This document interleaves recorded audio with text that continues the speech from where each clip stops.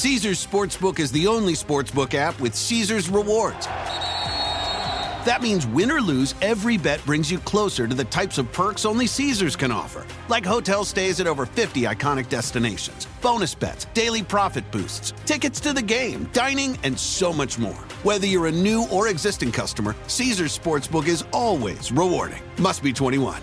Gambling problem? Call 1-800-GAMBLER. Caesars Sportsbook. Don't just spectate, participate. Building a stronger financial foundation? Good plan. Northwestern Mutual's Guide to Good Financial Planning can help you balance spending and saving, set goals, and start creating the life you want to be living. You'll learn how the tools in your financial plan reinforce each other to help you minimize taxes and offset potential risks. Grow your confidence by strengthening your finances today at northwesternmutual.com/goodplan. The Northwestern Mutual Life Insurance Company, Milwaukee, Wisconsin. The Bowery Boys, episode 112, Gracie Mansion. Hey, it's the Bowery Boys. Hey. The Bowery Boys is brought to you by Eurocheapo.com. Eurocheapo editors personally visit and review the best budget hotels in Europe, now with hotels in New York City, on the web at Eurocheapo.com. Hello there. Welcome to the Bowery Boys. This is Greg Young. And this is Tom Myers. And we are going back to basics on this show, Tom. And we've been spending a few months on topics that were thematic, right, on expansive, on events. Now we're going back. Mini-series. We were doing mini-series. Yes, we're no longer doing a mini-series. This is a self-contained episode. Back to our discussion of an location, a slow slog through the history of that particular location, and that would be Gracie Mansion, an elegant old house that was the home of one of early New York's most prominent merchants and one of New York's wealthiest men, and later would become, for at least 9 mayors, I believe, the official mayoral residence. And what I think is kind of fun, Greg, is that we get to go back to the Dutch days. We get to pedal forward through the Revolution and the Civil War, and we even get to talk about Robert Moses. It's been a while since Bobby popped up. This may seem like a typical podcast for us because it's going to be going very slowly, chronologically, but it actually takes some unexpected directions. And at the end, we'll even take you inside the mansion because one of us went there this week. And we'll tell you how you can visit as well. So come in for a visit as we take a stroll through Gracie Mansion.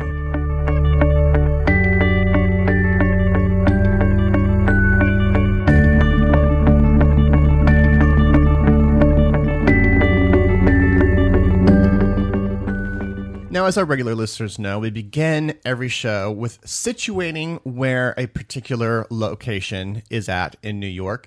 And I think that's important for this one. A lot of people don't really know where Gracie Mansion is, and it's a little bit off the beaten path. It certainly was when it was built, yes, intentionally off the beaten path. But today, you can find Gracie Mansion inside Carl Schurz Park, which is on East End Avenue and 86th Street. Now, Gracie Mansion is the official residence of the mayor of New York City, and it has been the official residence since 1942.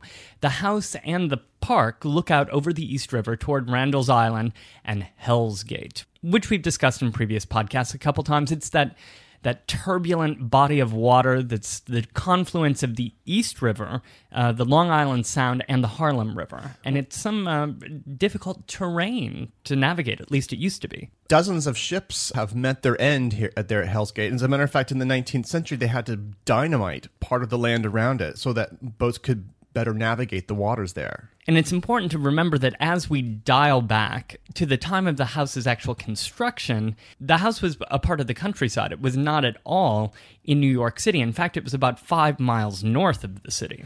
You know, Tom, this weekend, I actually walked from the financial district. This is a very daring walk. This is crazy. My feet were killing me. I walked from the financial district to Gracie Mansion just to figure out, like, how long a walk would take. Not that anyone would do that. That's absurd. But it was about 2 hours on foot. And you could do it. But at the time that it was built, typically people actually took boats up to that area and, right, and then just docked there, and then they just arrived to their house from there. It was sort of considered the Hamptons of the early 18th century. So that's where we are. That's where Gracie Mansion has been plopped down. But before Gracie Mansion was built, there was actually another building on the site. Yes, and I'll get to that in a second, but I feel like I need to describe the environs here just a little bit further. It's sort of an unusual area of the island of Manhattan because you know the east side of Manhattan after, say, Delancey or Houston Street, how it kind of goes straight up in a fairly even line, at least today, especially now that it's been evened out, but it was fairly straightened out. But around 90th Street, it actually juts inward and creates a little cove. And that's around, again, in the Hell's Gate area, like across the water from Randall's Island and Ward's Island. Back in the day, they used to call this Horn's Hook, or actually Horn, Hoorn, I believe. I don't know if I'm saying that correctly. Horn's Hook. This would be Dutch? Yes, it was a city in the Netherlands. It was named that by the very first European owner of the land up in this area, and his name was Sybout Claesen. Sybout did have the land here. It was granted to him by the Dutch West India Company in 1646. Interestingly, Tom, do you know the Cape Horn at the southern tip of South America is also named after this very same town in the Netherlands? So it was Cape Horn. Cape Horn. Wow. Hoorn. So he had actually a farmhouse here.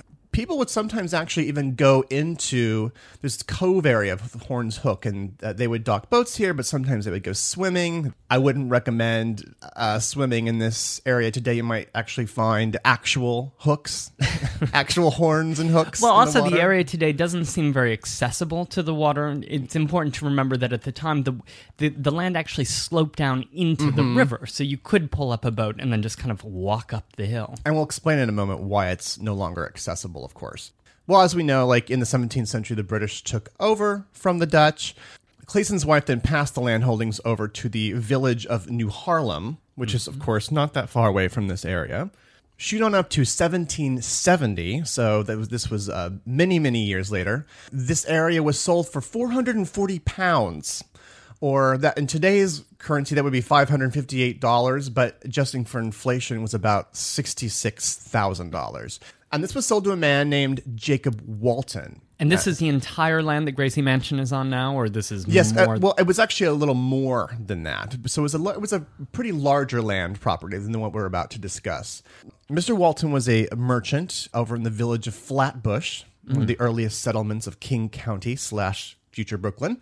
He built a lavish country home here. It was actually the first home of merit that would be on the property. He called it the Bellevue House. Oh, I was going to ask who Merit is. A home of merit. Right. No, in fact, this was the home of the Waltons. Yes. And John Boy and Elizabeth, they were British loyalists. That was a 70s TV reference for the younger in the audience. Of course, it's easy to see why anyone would build a house here. Extraordinary views. I mean, today the view is still absolutely breathtaking. One of the most gorgeous views I think you can find in Upper Manhattan. Absolutely. And if you can just imagine that nobody else was around, that you were surrounded by gardens and trees and forest. Out looking in the water, I mean, there's churning water filled with boats, of course, navigating it. I'm sure they saw a lot of shipwrecks themselves.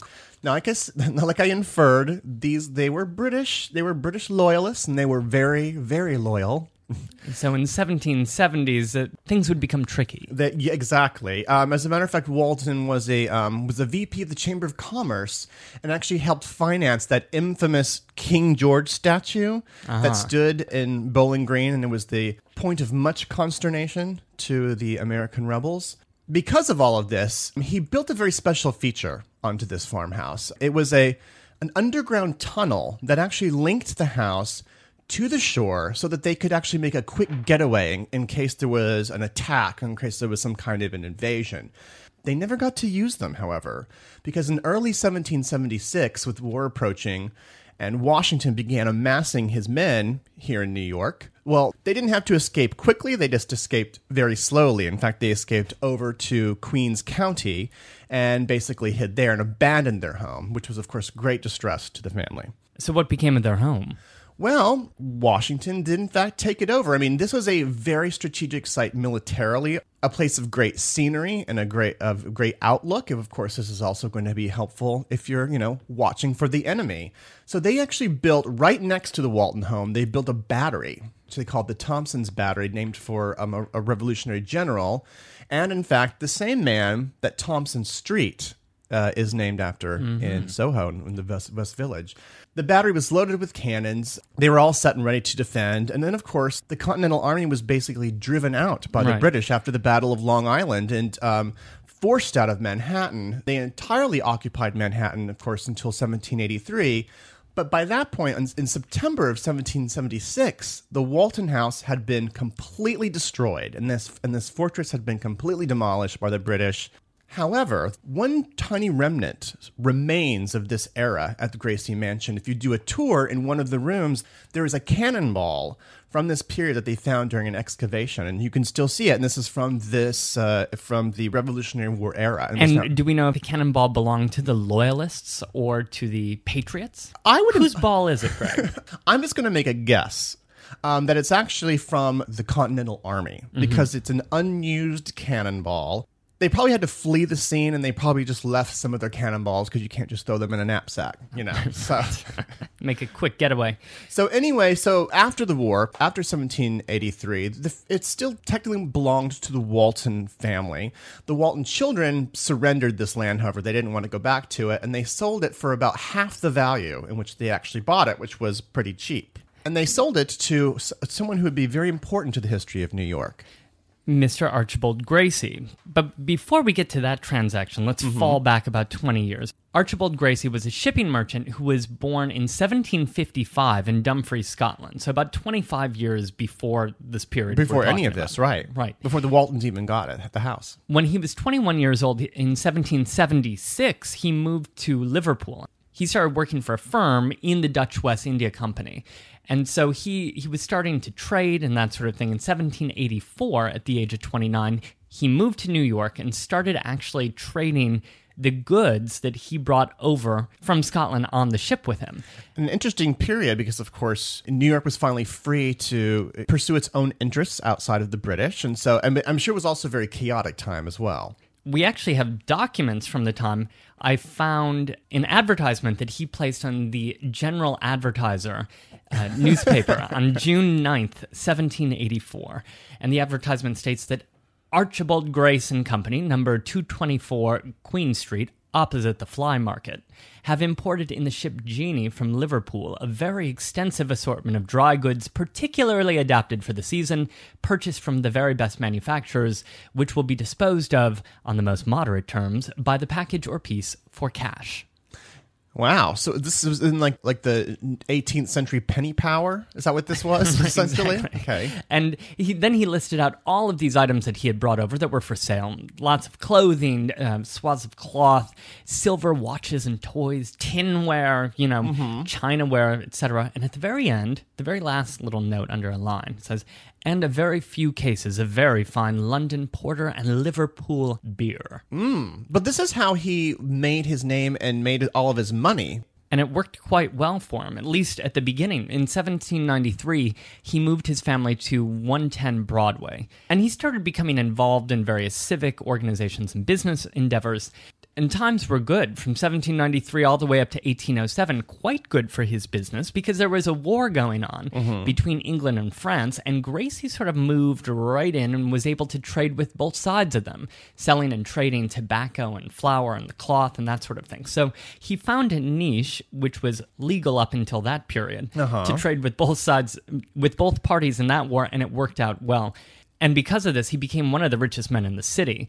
In fact, Greg, he's involved in many things that we've talked about in prior podcasts. Like in 1801, he was one of the founding members, along with Alexander Hamilton and Richard Varick, of the New York Evening Post. And this was basically a federalist organ to get out their philosophies and ideas. So he was a very good friend of Alexander Hamilton. Alexander's, yes. I mean, he is a contemporary of the founding fathers. He's of their graduating class, essentially. A little bit younger, perhaps. But a contemporary, they would sit at the same table. He also was a founding member of the Free School Society, which pushed for the education of poor children whose families couldn't afford private education, which was their only option at that point.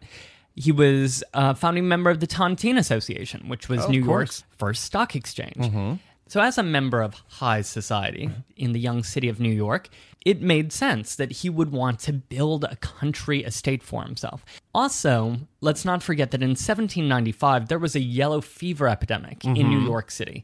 The city's residents fled above 14th Street to escape the epidemic and get into sort of fresh country breezes and things. So not only was it fashionable to get outside the city to relax and just be away from the hustle and bustle, but there was also a kind of safety seen in this sort of retreat. And it really, I mean, as I mentioned the Hamptons analogy earlier, but really they were joining like upper class company, or that also had other estates around there, like the Beekmans and the Rhinelanders. The Astors would actually buy property just adjacent to the property that in 1798, Mr. Gracie bought from the Walton family heirs, for which he paid $5,625 for 2 parcels of land, or about 11 acres. And so it came to pass that Mr. Gracie would construct his country summer house on top of Walton's foundations. But he raised the thing first, but it was on the old foundation. The building itself is a 2-story wooden structure with a 3rd-floor attic level that was built in the federal style. We'll get more into the details of what it looks like and what the interiors are like when Greg takes us on a tour a little bit later. But the building is now painted in yellow with green shutters, and it features a distinct 3-sided porch that wraps around, and also trellises that are on the 2nd floor exterior and also along the attic at the top. It's very pretty. It's federalist to the extreme. Now, there is some dispute about who actually designed the building. The architect seems to be uncertain. It's either John McComb Jr., who designed New York City Hall and Hamilton Grange, but it's also been attributed to Ezra Weeks, who we know was the contractor who actually built the place. So there is some uncertainty here. Now, Ezra Weeks, that name rings a bell. And I think from one of our a podcast that we did a couple years ago on ghost stories. Right, he I think it was 2 years ago. Maybe, was it Spooky Stories or was it Haunted Tales? Haunted Tales. Haunted Tales. And it was it Ezra Weeks, or was like his brother? It was actually Ezra Weeks' brother, Levi, who was accused in a sultry murder trial in Soho that happened one winter night. I don't want to give it away if you haven't heard the story yet. It's great, and you can even visit a well on Spring Street, and that's all I'm going to say. But I will add that his attorney in that case was Aaron Burr and Alexander Hamilton. So it makes, there's the you see the connection here finally. And the other interesting detail is that the 2 people who may have built Gracie Mansion, Weeks and McComb, were both witnesses in the trial. It's a small world. It's a small city at this time. Right. And speaking of, a frequent guest at Gracie's mansion would be a writer by the name of Washington Irving, who would come over all the time. Apparently, he was he was in good with the family. Well, in the early 1800s, while times were still good for the family, they had great dinner parties. It was their country retreat, and they'd have these fancy dinners attended by New York's elites, such as Washington Irving. Also, Alexander Hamilton, DeWitt Clinton would come for dinner. Rufus King, the ambassador to Britain, who would later play another role in Gracie Mansion. Right, and he also was a signer of the Constitution. Louis Philippe, future King of France, dined with the Gracies, and President John Quincy Adams, among others. Ate at that table. And remember that they couldn't really just drive up Fifth Avenue because that extension from 6th Street up to 120th Street hadn't been built yet. That was constructed from 1826 to 1838. So at this time, all these people coming up to their country retreat had to take a boat 5 miles north of the city to get there. So those are the happy times at the Gracie Mansion. But unfortunately, a dark cloud is settling over all of New York, but specifically on the fortunes of Archibald Gracie. And that cloud would, of course, be the events behind the War of 1812. On April 19th, 1995, a federal building in Oklahoma City was destroyed in a domestic terrorist attack. Just days after the bombing, America discovered the perpetrator was right-wing extremist Timothy McVeigh, whose mindset and values are still very present today. It's an American tragedy, but one I still remember very vividly. But there is so much more to the story than what you might remember. Take a deeper look into this moment of history with the podcast Homegrown OKC, hosted by Jeffrey Toobin and based on his book. The Homegrown OKC podcast is about better understanding the political environment in our country today. In particular, I found fascinating all the original archival footage used in the show, sounds which brought me back to that time, but with a richer understanding of events. These episodes were thrilling to listen to. That's Homegrown OKC. To listen, search for Homegrown OKC in your podcast app. That's Homegrown OKC.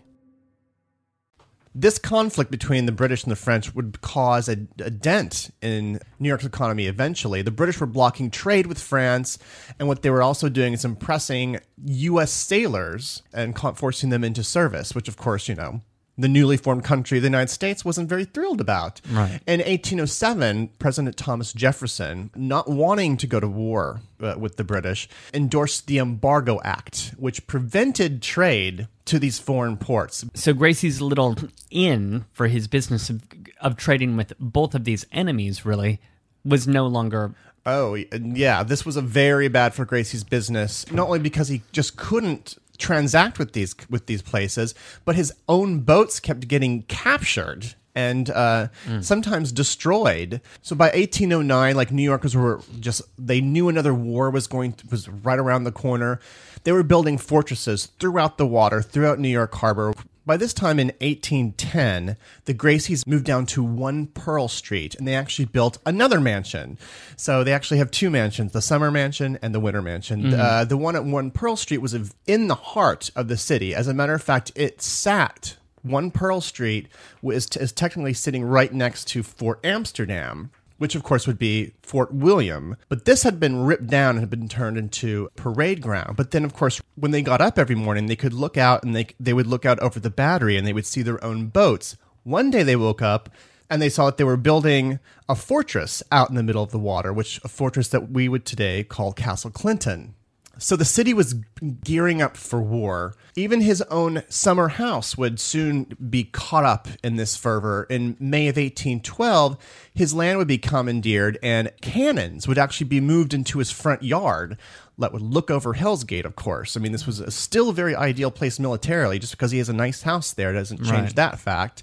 There would even be ships that were preparing for war that would be docked down on that cove right in front of his house, within sight of his own bedroom windows during the summer, when they would still summer up there, even though with this threat of war. I mean, where else could they go?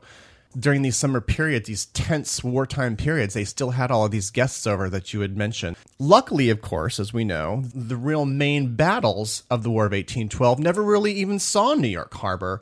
Enemy ships never really entered the East River, and of course, the whole confrontation ended in 1815. But probably had done some pretty serious damage financially. Absolutely. He had so many mounting debts by this time, and the British and French owed him lots and lots of money. They owed him ships, and they weren't paying him back. He would end up crossing over to Europe repeatedly in entreaties to try to get some of this back from them. During one of his trips in 1817, he left his business back home in the hands of his sons, who, almost comically, got into a bit of speculation and then lost a lot more money. So they actually ended up borrowing all this money that they couldn't return. They eventually had to relinquish Gracie Mansion and the acreages. They actually had to sign over some of this property over to his friend Rufus King, believe it or not, who just used to dine with him, yes. In 1820, Gracie Mansion was put up for sale. They even had to move out of their homes downtown, and they had to shack up with friends. Things got really, really bad for the Gracies. The British eventually paid him back, of course, but by this time there was a terrible string of tragedies that happened in the Gracie family. Archibald's wife died in Cuba. He had sent her down there for her health, and she ended up dying there. The friend that he was staying with, who was giving him a place to sleep, well, then he was murdered in a gang riot, and then he had to leave that house. In a gang riot? Yes, in an early instance of gang violence in New York City. And then, of course, on April 11th of 1829, Archibald himself died of a skin disease, a very grisly disease called St. Anthony's fire. That was the old name for it. That's what they called it back then. It's a rather tragic and dismal end to the whole family. But before we sort of leave the Gracies forever, I need to, like, as 2 footnotes, talk about 2 of his descendants. His grandson, Archibald Gracie III, he ended up being, in the Civil War, as a brigadier general for the Confederacy. His son and Archibald Gracie's great-grandson, called Archibald Gracie IV, they really liked that name. He actually survived the sinking of the Titanic. Not only did he survive it, he wrote the book, literally, on his exploits in the Titanic. And as a matter of fact, he's depicted in both film versions of the Titanic. Like, there's a Archibald Gracie the fourth character in both of them. Back to the house. By 1823, it had been sold. Right, as you said, to Rufus King, who then sold the mansion to a family called the Foulkes family. Foulkes. Now, Joseph Foulkes was a shipbuilder, and he lived in that house for 34 years, and really hardly changed a thing, other than the only reference I could see to a change that Joseph Foulkes made to the mansion was that he added a marble mantle in the parlor in 34 years. Well, I mean, he must have appreciated that Federalist style. Didn't go out of style. So then in 1857, jumping ahead about 34 years, the Foulkes family sold Gracie Mansion to a man named Noah Wheaton. Now, Wheaton lived in the mansion until he died in 1896. I have almost no information on Noah Wheaton. I have a fascinating piece of information about the Wheaton family. Please. Did you know, which you obviously did not know, that his son-in-law and eventually the trustee of the property was a man named Lambert S. Quackenbush? Really? And Lambert had actually married Wheaton's daughter, Hermione, meaning that her name was Hermione Quackenbush. And I just wanted to say that aloud. So we do know something about the Wheaton family. Thank you. Lambert and Hermione Quackenbush, yes. Right. We'll do a podcast on them later. Well, so Noah lived there, though, until 1896. Now, during this period, I think what's more interesting, even than the Quackenbush lineage, is the fact that the city really changed dramatically. And obviously throughout the 1800s, the 1820s, 30s, 40s, there was a population boom. If we actually look at the population of New York in 1820, it's 125,000. 1840, just 20 years later, there are 300,000 people living in the city. And 20 years later, in 1860, there are 800,000 people. So the city is just booming. During that time, Fifth Avenue would be expanded from 6th Street up to 120th Street. In 1827, the city would get its first omnibus, Greg? I believe we know a little bit about those. Which would seat 12 people, and 25 years later, there would be 683 omnibuses that would serve 100,000 passengers a day. So the city really transformed in a way that I don't really feel like we can grasp. Well, but essentially, all these people had to go somewhere, and so they just spread northward up, on top of the other boroughs, of course, but they spread northward up through Manhattan, and of course settled around this area. The farmland around Gracie Mansion was sold off and developed into residential properties. And furthermore, from the 1870s onward, the city had started actually buying up property around Gracie Mansion. They were cooking up the idea of building a park up there as well. But however, they couldn't buy, right in the middle of it, they couldn't buy that Gracie Mansion property because Noah Wheaton was living inside with his Quackenbushes. Yes, with the Quackenbushes. And he died in 1896, and the city actually then condemned the land and the mansion and took control of the property. Now, I mean, this area is still as beautiful as ever. Granted, it's built up around the East River now, and things are looking a little bit different. They wanted to turn this area into a city park, naturally. So they ended up remapping the area a little bit, carving up blocks. They actually left this 11 acres pretty much as it was, with leaving the mansion intact, but of course it's falling apart, and the blocks to its south were free. Something very curious was happening, though, right to the west. This was being built up with tenements and brand new places to live. The neighborhood soon took the name of Yorkville. It was interesting because a lot of various ethnicities soon moved into the neighborhood. But around the streets of the 80s and the 90s, it actually developed a very strong German presence. In fact, 86th Street is was known informally as German Boulevard, and there would be a lot of cafes, salons, taverns, even movie theaters. But you can still get some good Wurst up there. Yes, you can. I mean, it still has an echo of its glory days. So when they opened this park, they decided that they would pick a name of somebody who was very, very important to the community. So in 1910, they named it Carl Schurz Park. Now, Mr. Schurz, I believe that's how you pronounce his last name, Carl Schurz, we'll call him Carl, was, believe it or not, the very first German-born member of the U.S. Congress. And he was, in 1869, he was a senator from Missouri. A senator from Missouri? A senator from Missouri who was German-born. Missouri. Missouri. Okay, Yeah. Sorry. I heard he was a senator from Missouri. Missouri. It's a German. Where's Missouri? Missouri has a lot of German people in it, so that makes sense Absolutely. to me. He was also a Union Army war veteran. Believe it or not, in his later years, he was an editor at the New York Evening Post, just to sort of like tie it back to the beginnings of history. He was a big hero among the ranks of the German-born, the first generation of Germans here in New York. In his older days, he actually lived in Yorkville. He died in 1906, so in his honor, they did name this park after him. So and it still holds his name today.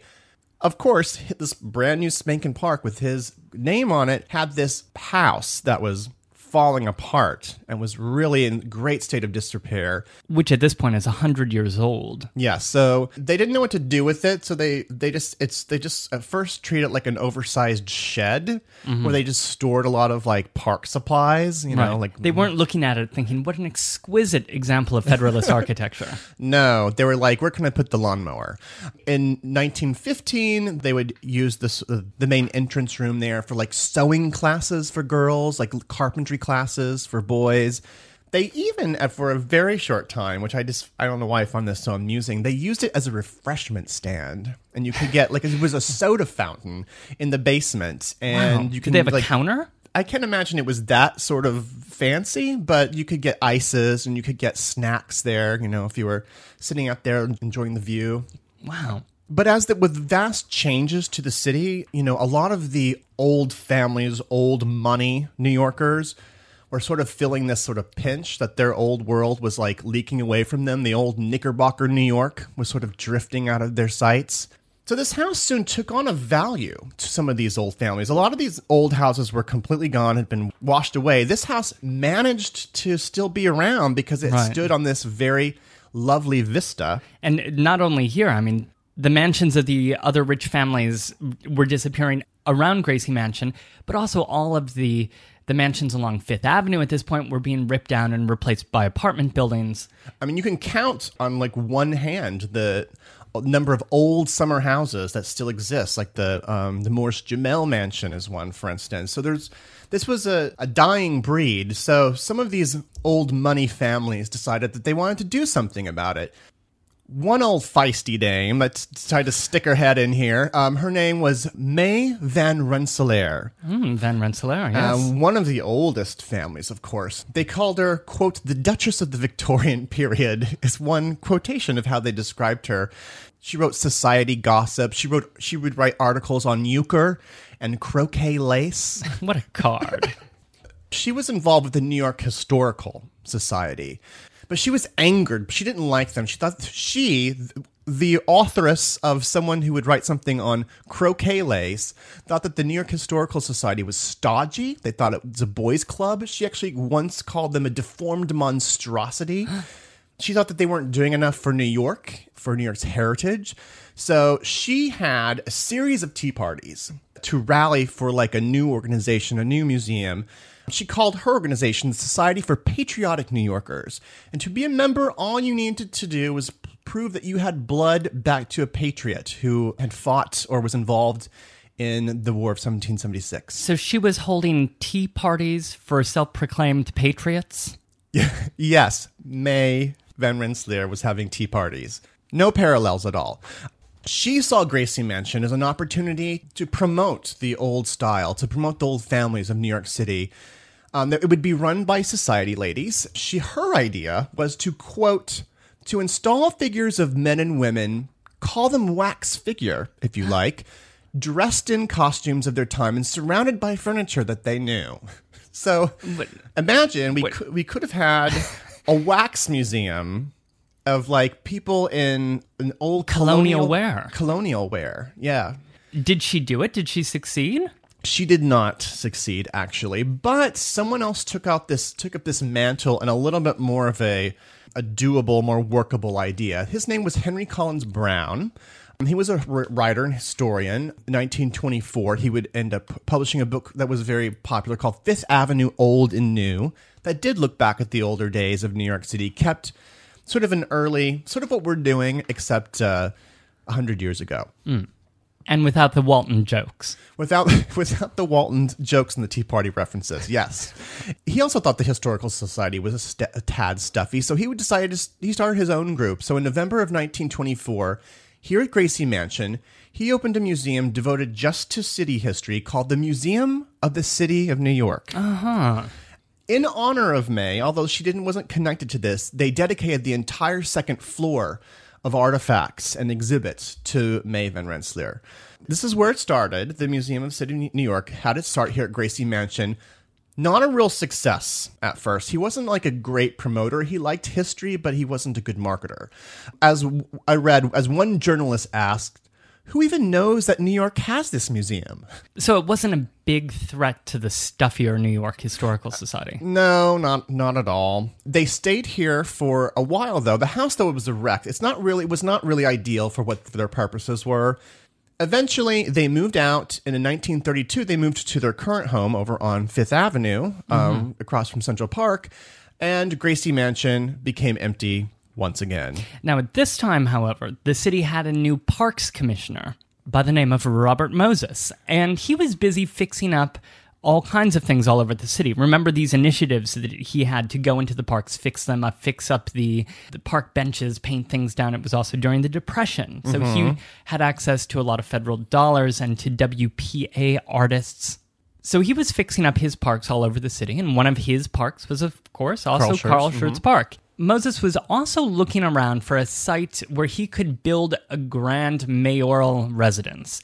This was just a project of his. He wanted something that could rival even the New York State governor's mansion and maybe even rival the White House. Oh, that's ambitious, but that is Moses for you. That is Moses.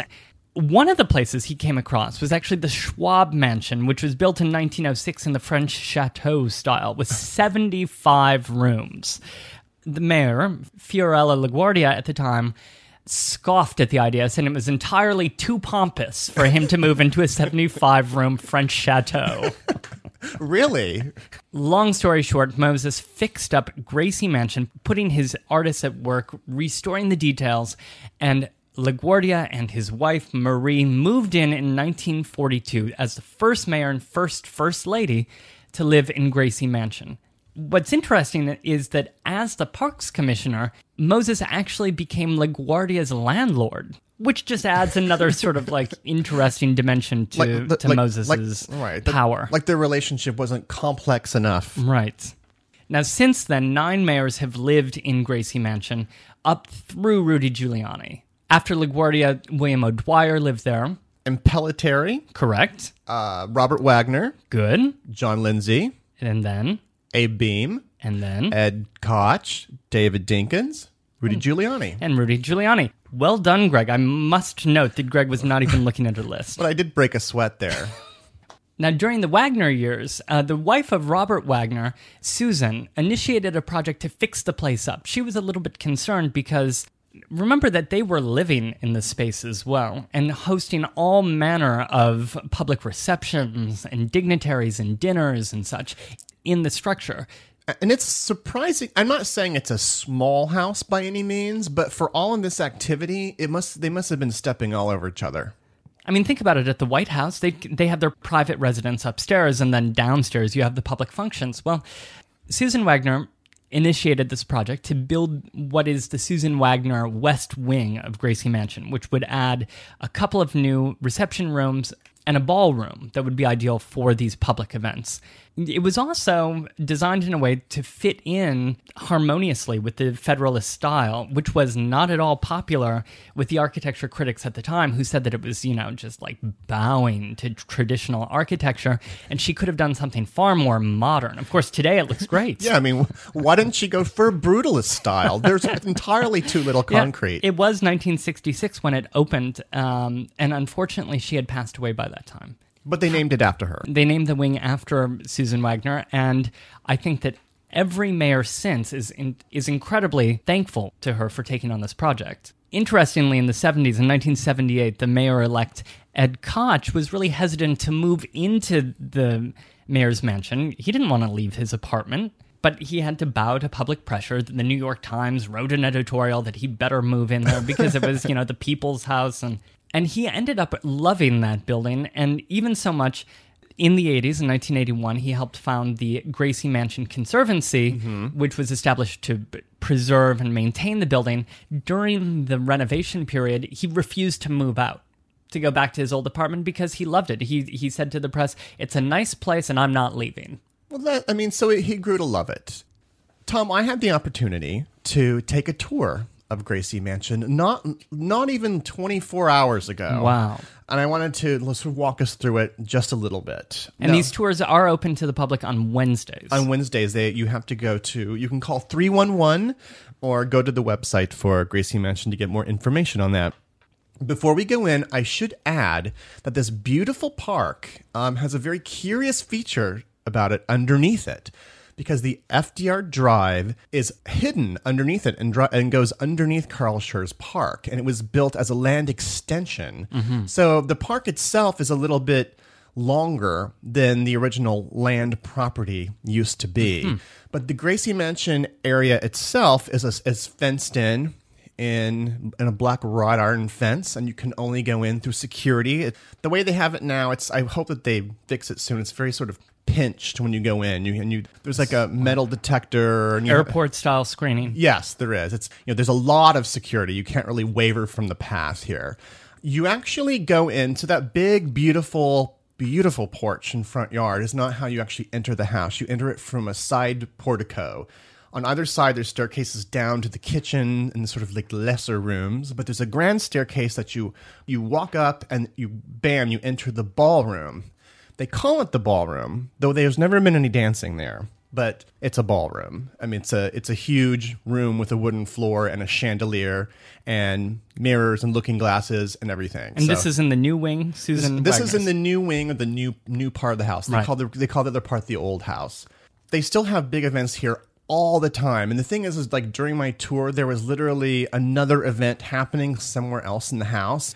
It's a very colorful house. This room itself was in Venetian blue. There was actually like in the corner, someone was painting. Like they're always keeping it fresh and beautiful. And interestingly, it's all paid with private funds and with donations.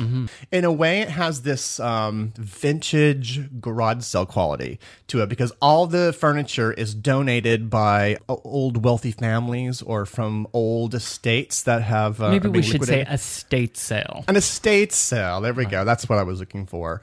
Everything in the house is either made in New York or it depicts New Yorkers. So everything has that local quality to it.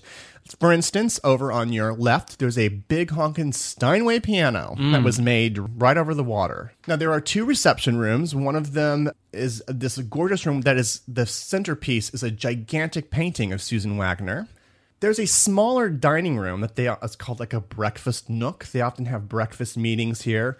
Tom, there is a bookshelf in this room to die for. It was donated by Hamilton Fish, another old family of New York. If we had the books in this bookshelf, we wouldn't have to go anywhere else for research for this podcast. It's an extraordinary bookshelf. This room would be used for a lot of political functions as well. As a matter of fact, I believe just last month, Bloomberg had breakfast here with one Joe Biden and talked about economic issues here in the Nook. Now, this is the new house. It's all separated by these big, thick wooden doors. And though it looks exactly like the old house in terms of style, this is how you know it's a different house. So you go into these big, thick wooden doors and you head through to the main front door. Facing the river? Facing the river. If you were to go up the porch, open the front door, You stand in this main entryway. There's a large staircase upstairs. Right next to it are 2 drawings, one of LaGuardia and one of Robert Moses. Oh. So I looked him right in the eye while I was standing in this room.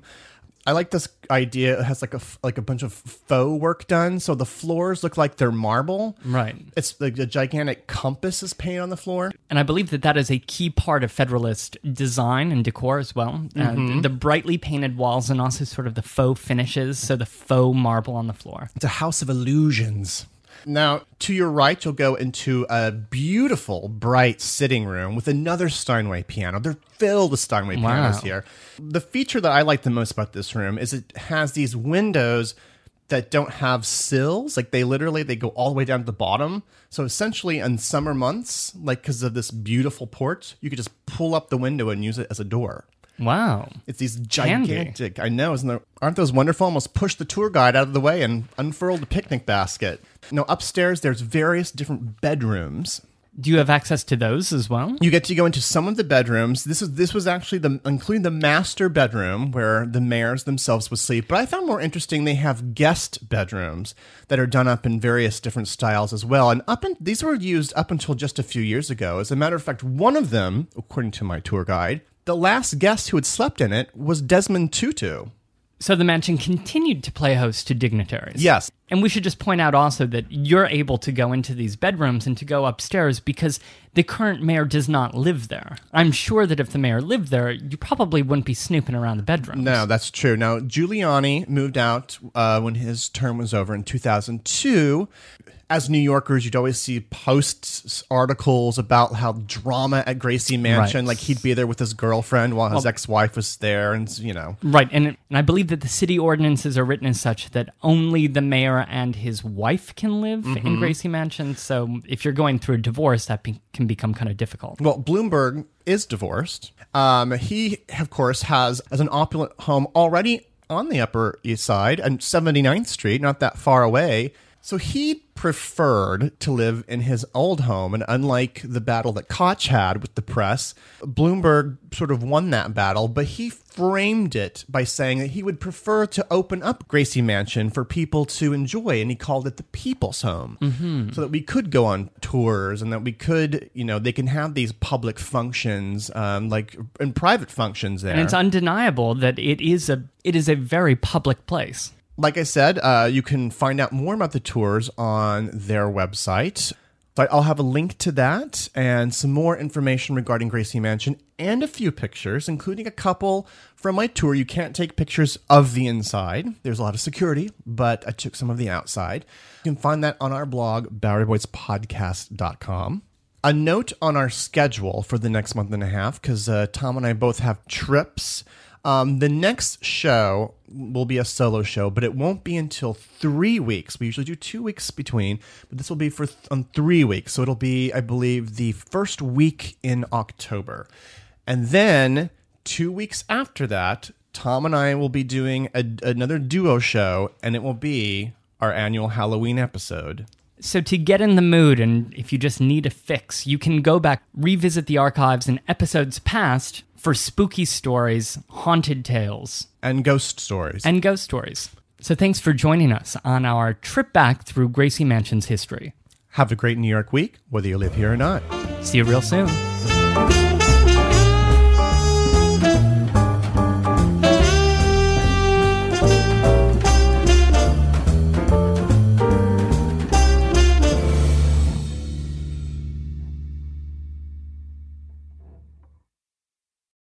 Building a stronger financial foundation?